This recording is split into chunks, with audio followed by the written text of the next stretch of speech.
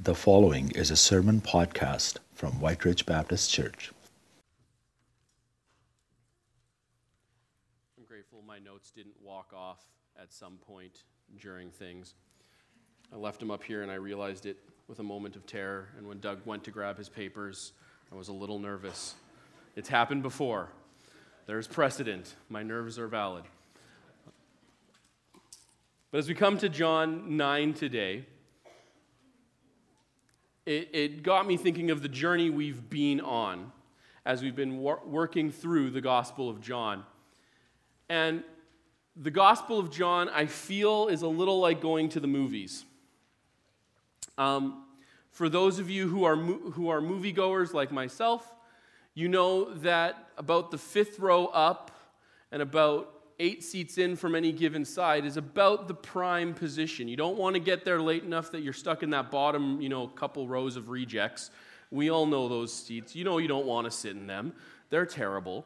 And so you have to get there early enough to guarantee your prime spot. I actually once went to the movies and sat next to a guy who was as close to Sheldon Cooper as I've ever come to, and he was actually bent out of shape because he was one seat over. It's important to people, okay? But when you get there that early, what happens is you end up sitting through the slideshow that runs before the trailers. There's the advertisements and then the trailers in the movie, but before all of that, you have the advertisements that Scotiabank tells you you're richer than you think, which for everyone, especially everyone under the age of 40, you're not. And then you get to the trivia questions, and you have that trivia picture up there. It's the blurry picture. You can't tell what it is, and there's a little bit of trivia beside it with some obscure fact about a person. And that person will eventually become clear, but the trivia goes on, and then the picture gets a little less blurry, and as the picture gets a little less blurry, the trivia fact gets a little clearer, and things slowly come into focus. And as they come into focus, you reach a point where you're like, that's Ryan Gosling. No, maybe it's Matt Damon. And then you hit the point where it's like, no, you very clearly know who it is. There's only one right answer. And that is what John has done with his gospel. Is he has taken and written his gospel. The Holy Spirit has inspired him in his writing of it, so that as we read through the Gospel of John, the image of who Jesus Christ is becomes clearer and clearer until we are left with only one answer. And so, as the banners say, these are written so that you may believe Jesus is the Christ, and that by believing you may have life in his name.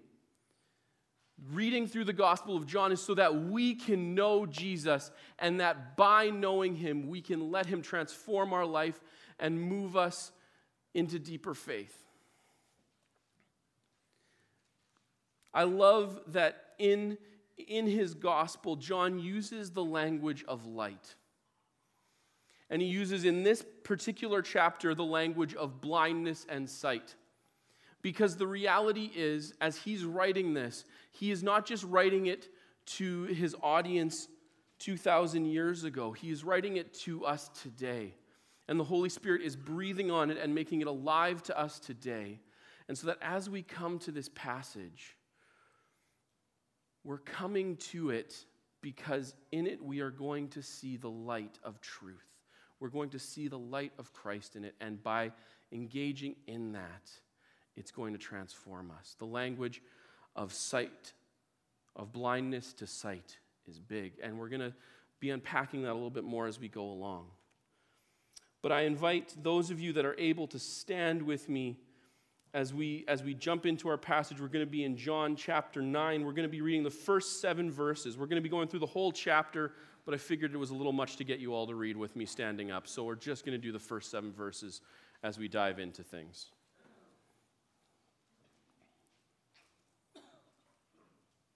As he went along, he saw a man blind from birth.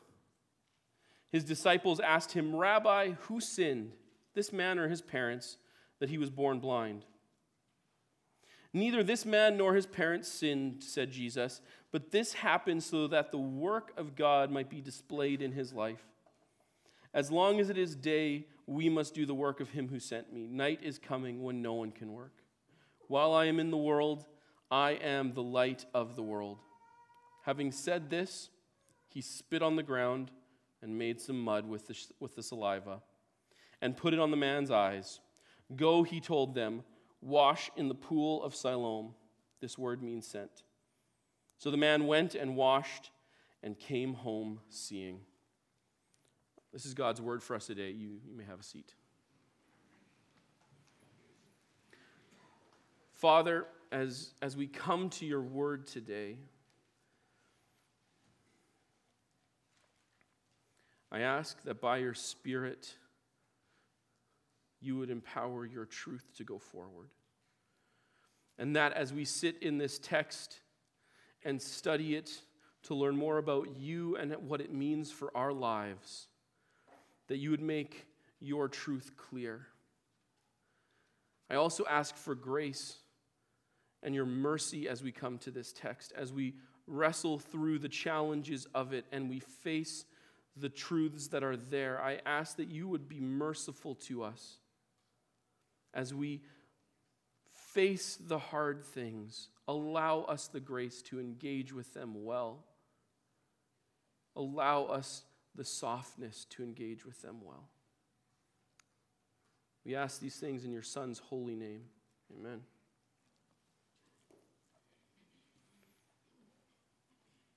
So Steve made reference to it, and I'm pretty sure Steve and I aren't going to be the only ones to make reference to it.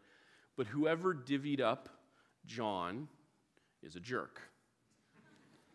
Because John 9 is 41 verses, and there are a legitimate, if I'm going quick, 4 sermons in here, but realistically, we could spend the next 2 months in here without any bat of an eye. So I'm going to be going quick, so I ask you to keep up. But we're going to dive in. We're going to dive into verses 6 and 7, because 6 and 7 are the place we need to start, because they reveal to us some important characteristics of Jesus and who he is. And they're also, as a man, they're the fun passages because they deal with spit and mud. So, having said this, he spit on the ground, made some mud with his saliva, and put it on the man's eyes. "Go," he told him, "wash in the pool of Siloam." This word means sent. So the man went and washed and came home seeing.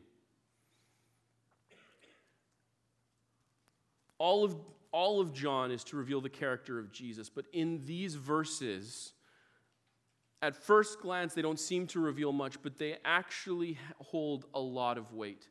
The first thing they reveal to us is Jesus' power. Jesus healed a blind man. Jesus healed a blind man. We often, as we come to Scripture, especially for those of us who have grown up in the church, we have heard a lot that Jesus heals people. It's not an uncommon theme. But it's a little mind-blowing when you really dig into it. Because at this point in history, blindness had never been cured. In all of the miracles that are recorded in all of human history leading up to Jesus, no one had ever cured blindness. And so we come to this passage seeing that Jesus is more powerful than blindness. And that's a big deal.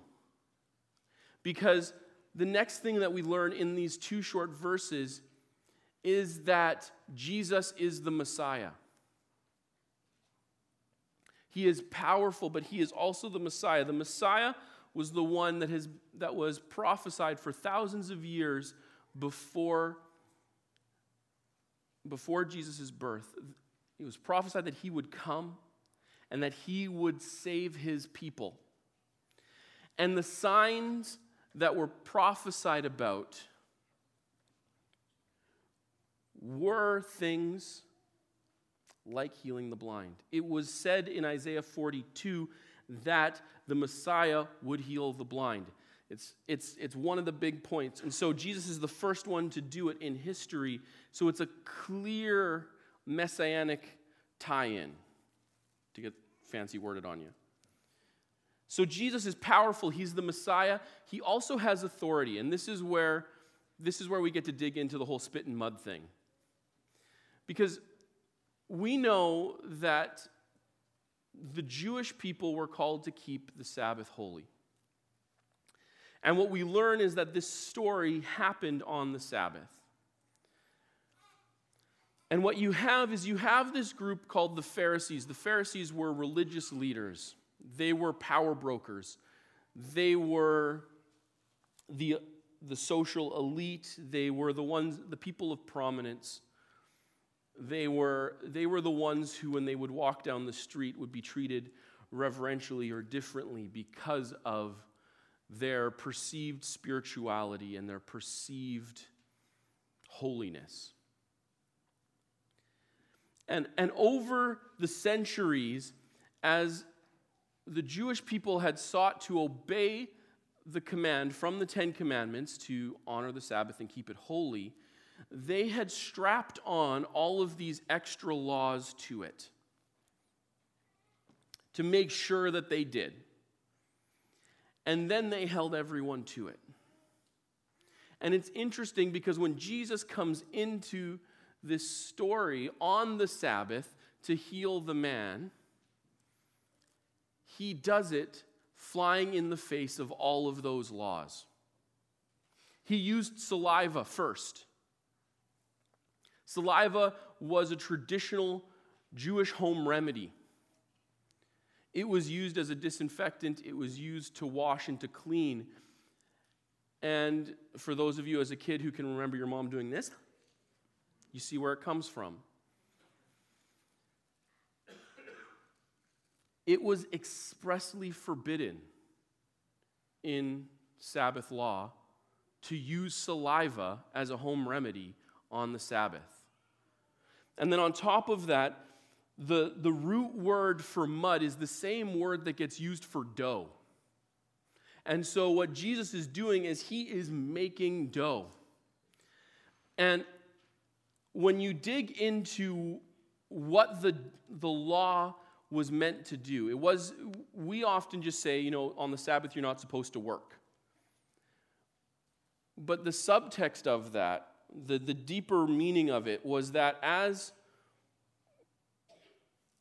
you're not supposed to work, it was modeled after what God did in creation. And God created for 6 days and rested on the seventh from creating. His work was creating. And so the prohibition on work ran deeper to being also a prohibition on creating. In Orthodox Jewish tradition, to rip a piece of paper in two on the Sabbath was not allowed because you are creating two separate pieces of paper. And so Jesus uses spit, which is forbidden, to make mud, which is creating, on the Sabbath to heal the man. And then tells the man to go wash, which is work. And the reason he does this is because he is establishing that he is above human law. He has authority over the natural human way of things. And so we have this image of Jesus as powerful in authority, as Messiah in John 9. And that authority, it's interesting because what he's essentially saying is, you're making all these rules, but I'm the one who made the original law. So I know the actual intent of the original law, and your laws need to be submitted to my law. And it creates this image of a fairly powerful person, which Jesus most assuredly was, but it's all in the context of healing. He heals a blind man. Because that's the fourth thing we learn about Jesus in this, is that Jesus is a loving healer. That when he's walking along and he saw the man born blind, he did not simply walk past, but he stopped and he healed. And that he did not allow the rules and the traditions around him, he did not allow the trappings around him to prevent him from loving the man born blind.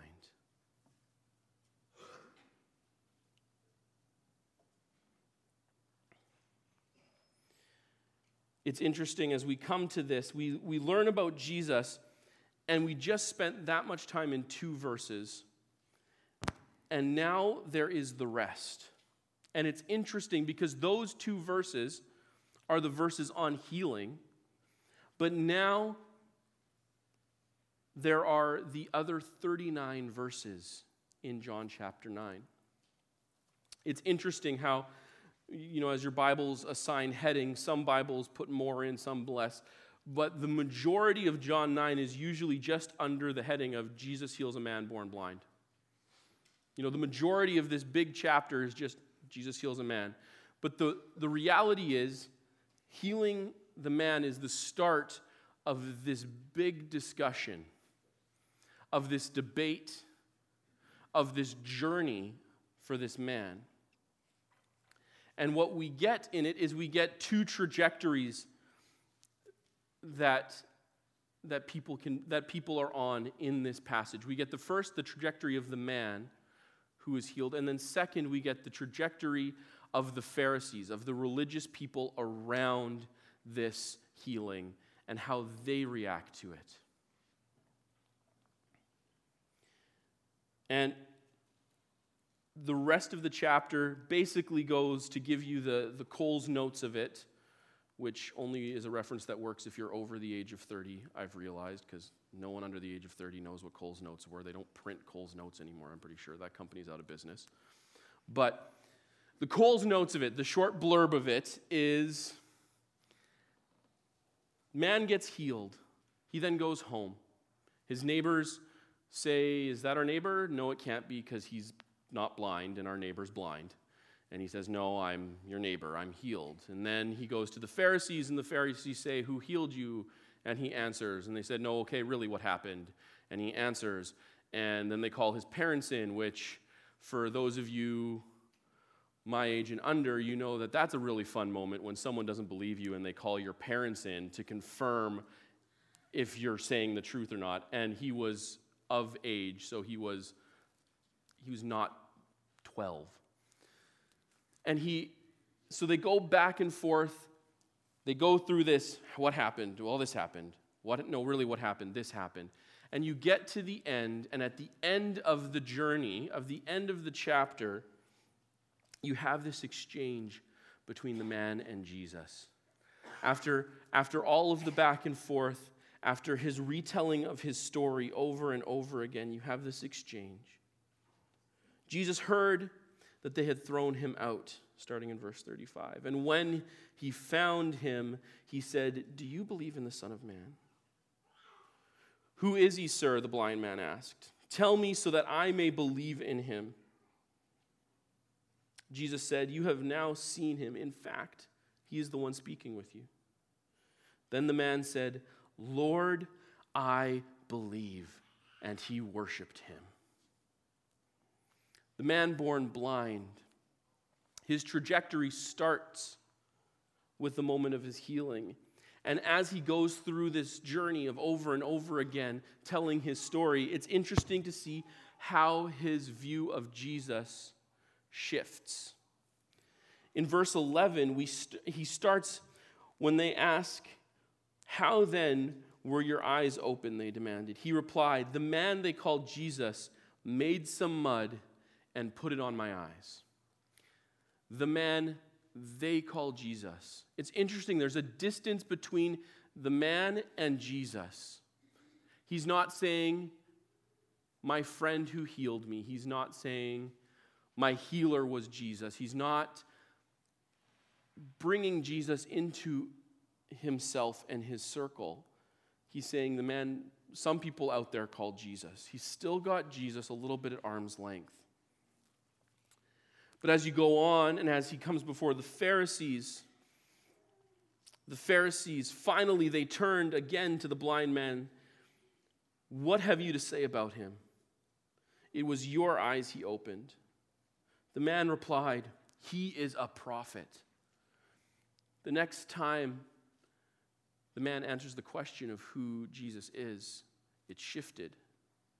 The next time he answers this question, Jesus is now sitting in a place as a prophet. And what that means is Jesus, as a prophet, is a messenger of God. He brings the truth of God and is a representative of God. And so the man is starting to view Jesus in the correct light.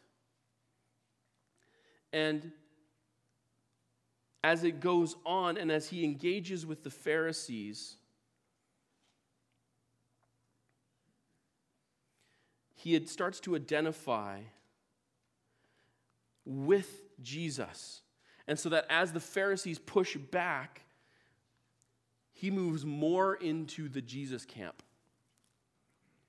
He answered, "I have told you already, and you did not listen. Why do you want to hear it again? Do you want to become his disciples too?" At this moment, the man is one of Jesus' disciples. He's identifying as one of Jesus' followers. And then at the end, he declares Jesus Lord and worships him. And that word Lord has some nuances to it that are important for us. Because it's not just Lord as in Jesus my boss, Jesus my supervisor. It is Jesus my master and owner. There is this moment where the man, in his proclaiming Jesus as Lord and saying, "I believe," is submitting his whole life to Jesus, giving himself over to Jesus. And the man's trajectory is beautiful.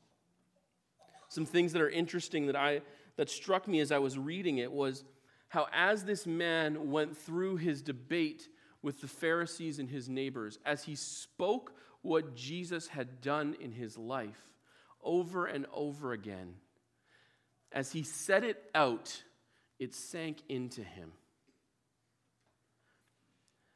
I think there's wisdom in that.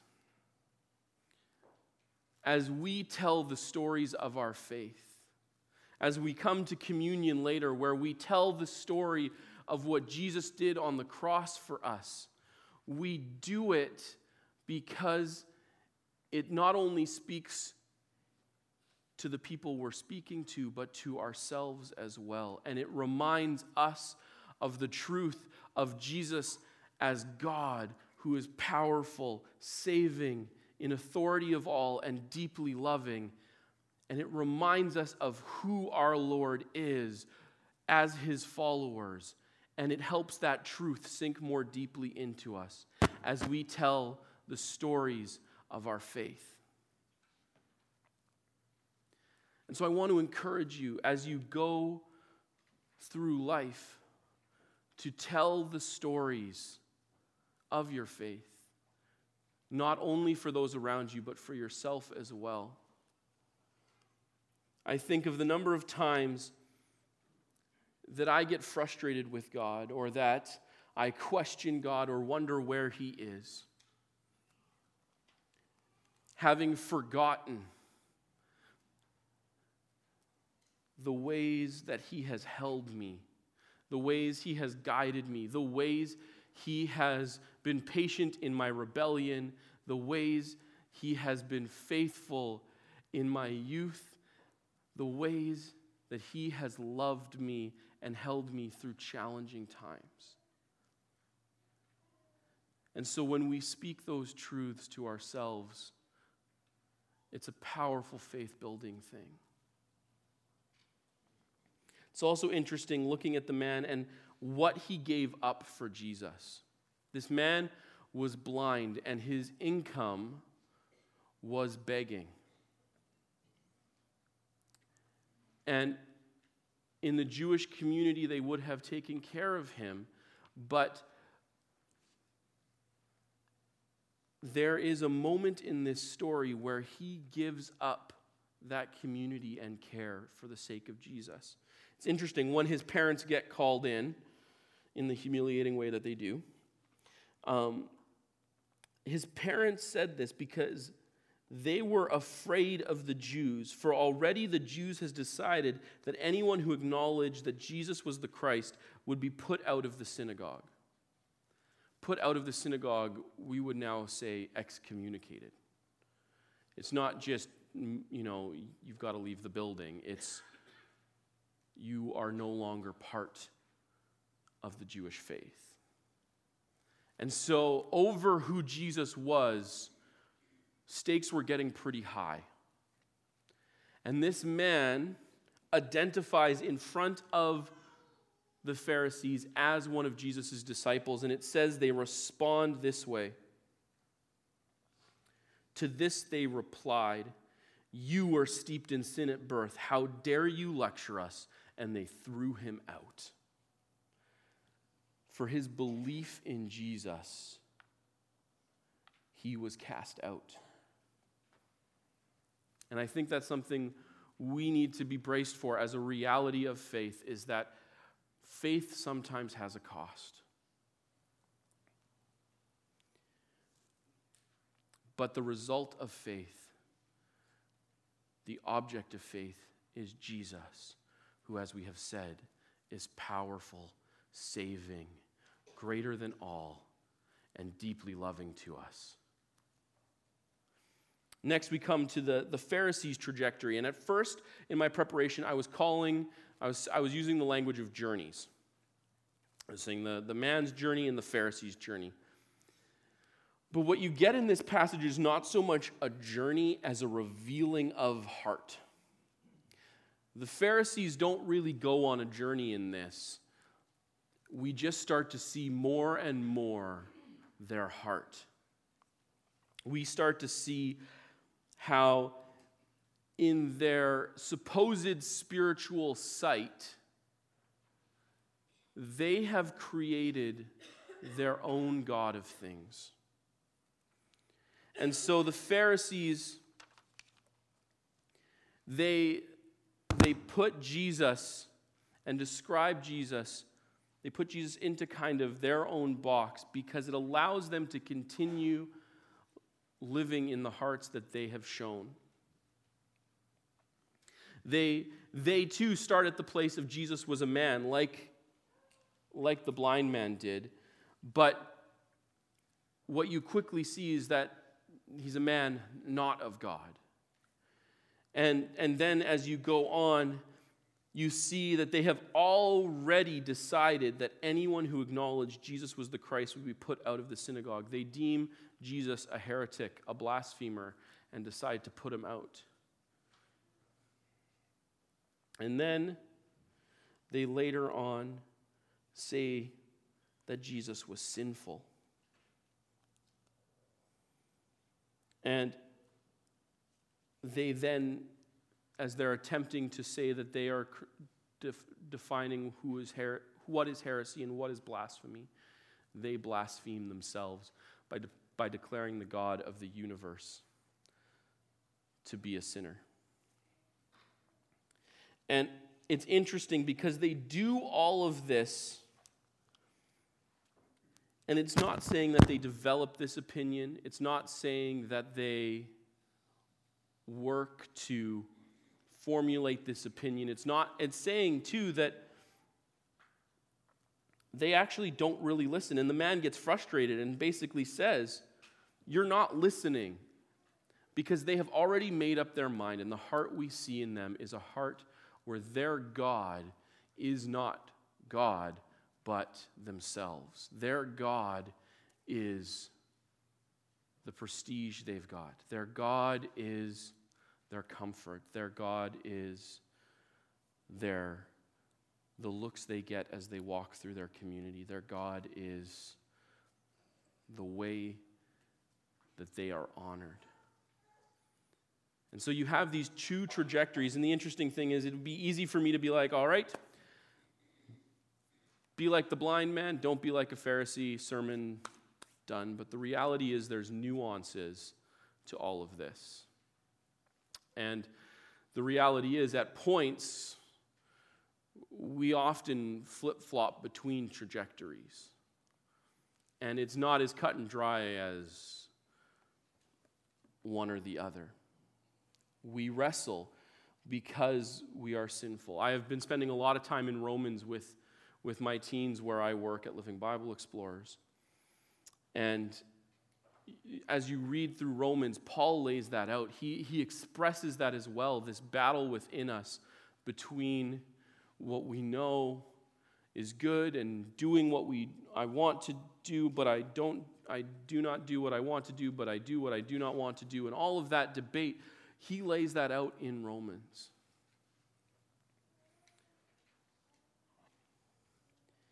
And it's a thing that we need to acknowledge that, and we need to acknowledge, though, that Jesus needs to be our Lord. Because it is only then that we are in the midst of his love most fully and his purpose most fully. As we come to the end of things, we're going to go back to the beginning of things. We're going to go look at chapter 9, verse 3. Because I feel in many ways this is the hardest verse in the whole chapter. And even though we have gone big picture with this whole chapter, I feel that what this chapter has been doing is preparing us for the application of itself. The application of this passage is found in the passage itself. And that is how we face passages like verse 3. Neither this man nor his parents sinned, said Jesus, but this happened so that the work of God might be displayed in his life. See, when he first comes across the blind man, his disciples very boneheadedly, in front of the blind man, ask, why is this man blind because he's a sinner or because his parents are a sinner? Not exactly the most sensitive people out there. But the way Jesus responds is so challenging. Because he does not say, oh, it's the man's fault, or oh, it's the parents' fault. Instead of looking at the cause of the passage, or the cause of the blindness, he switches things around and speaks to the purpose of the blindness.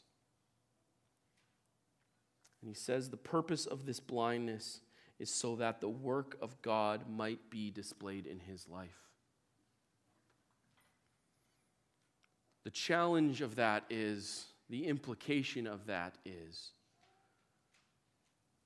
this man was made blind for the glory of God. And that is not a comfortable thing or a palatable thing to say, but it is the truth of Scripture. And though it is a challenging thing to say, it in the same moment is so comforting. Because our God is powerful, he is saving, he has authority over all, and he is deeply loving. And if our God was not that way, I don't know that I would want to follow him. If my God was not powerful enough to be sovereign over all,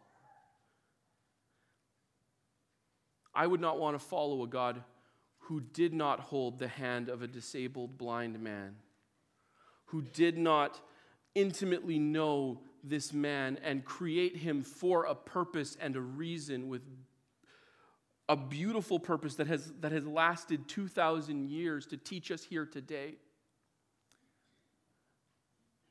Our God is sovereign, and that means it's uncomfortable at points, but it's also beautiful because his deep love works through his sovereignty, and it's challenging, but he does things for a purpose.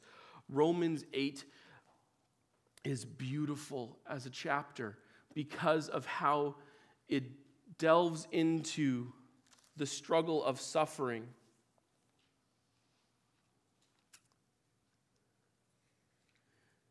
I consider that our present sufferings are not worth comparing to the glory that will be revealed in us. And later on, and we know that in all things God works for the good of those who love him, who have been called according to his purpose. It's an uncomfortable thing to talk about the sovereignty of God in a blind man. But it's a beautiful thing because in it we see that God works purpose in all situations. And those who follow him, those who seek him, those who hold Jesus, who hold God as God at the center of who they are and declare him Lord, we are promised that God will work all things for those who love him. I speak this on a journey myself. Today, almost to the day, marks 7 months since my father passed. And as I said, it's a flip-flop thing because 6 months ago, I don't know that I could have stood in front of you and said, the sovereignty of God brings me comfort. But God, in his good purposes, has not left me in these months. And I can stand before you now and let you know that I have seen the purposes of God and the hands of God on my life, on the life of my family, over these last months.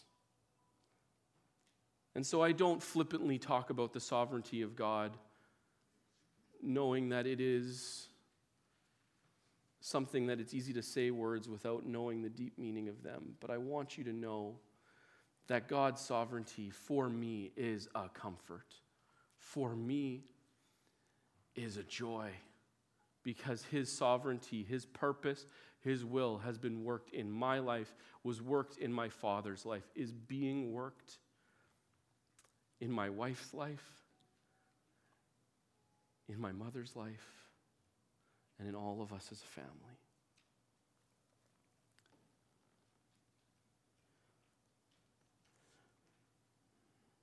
Jesus, I thank you so much that you are powerful, more powerful than anything, period.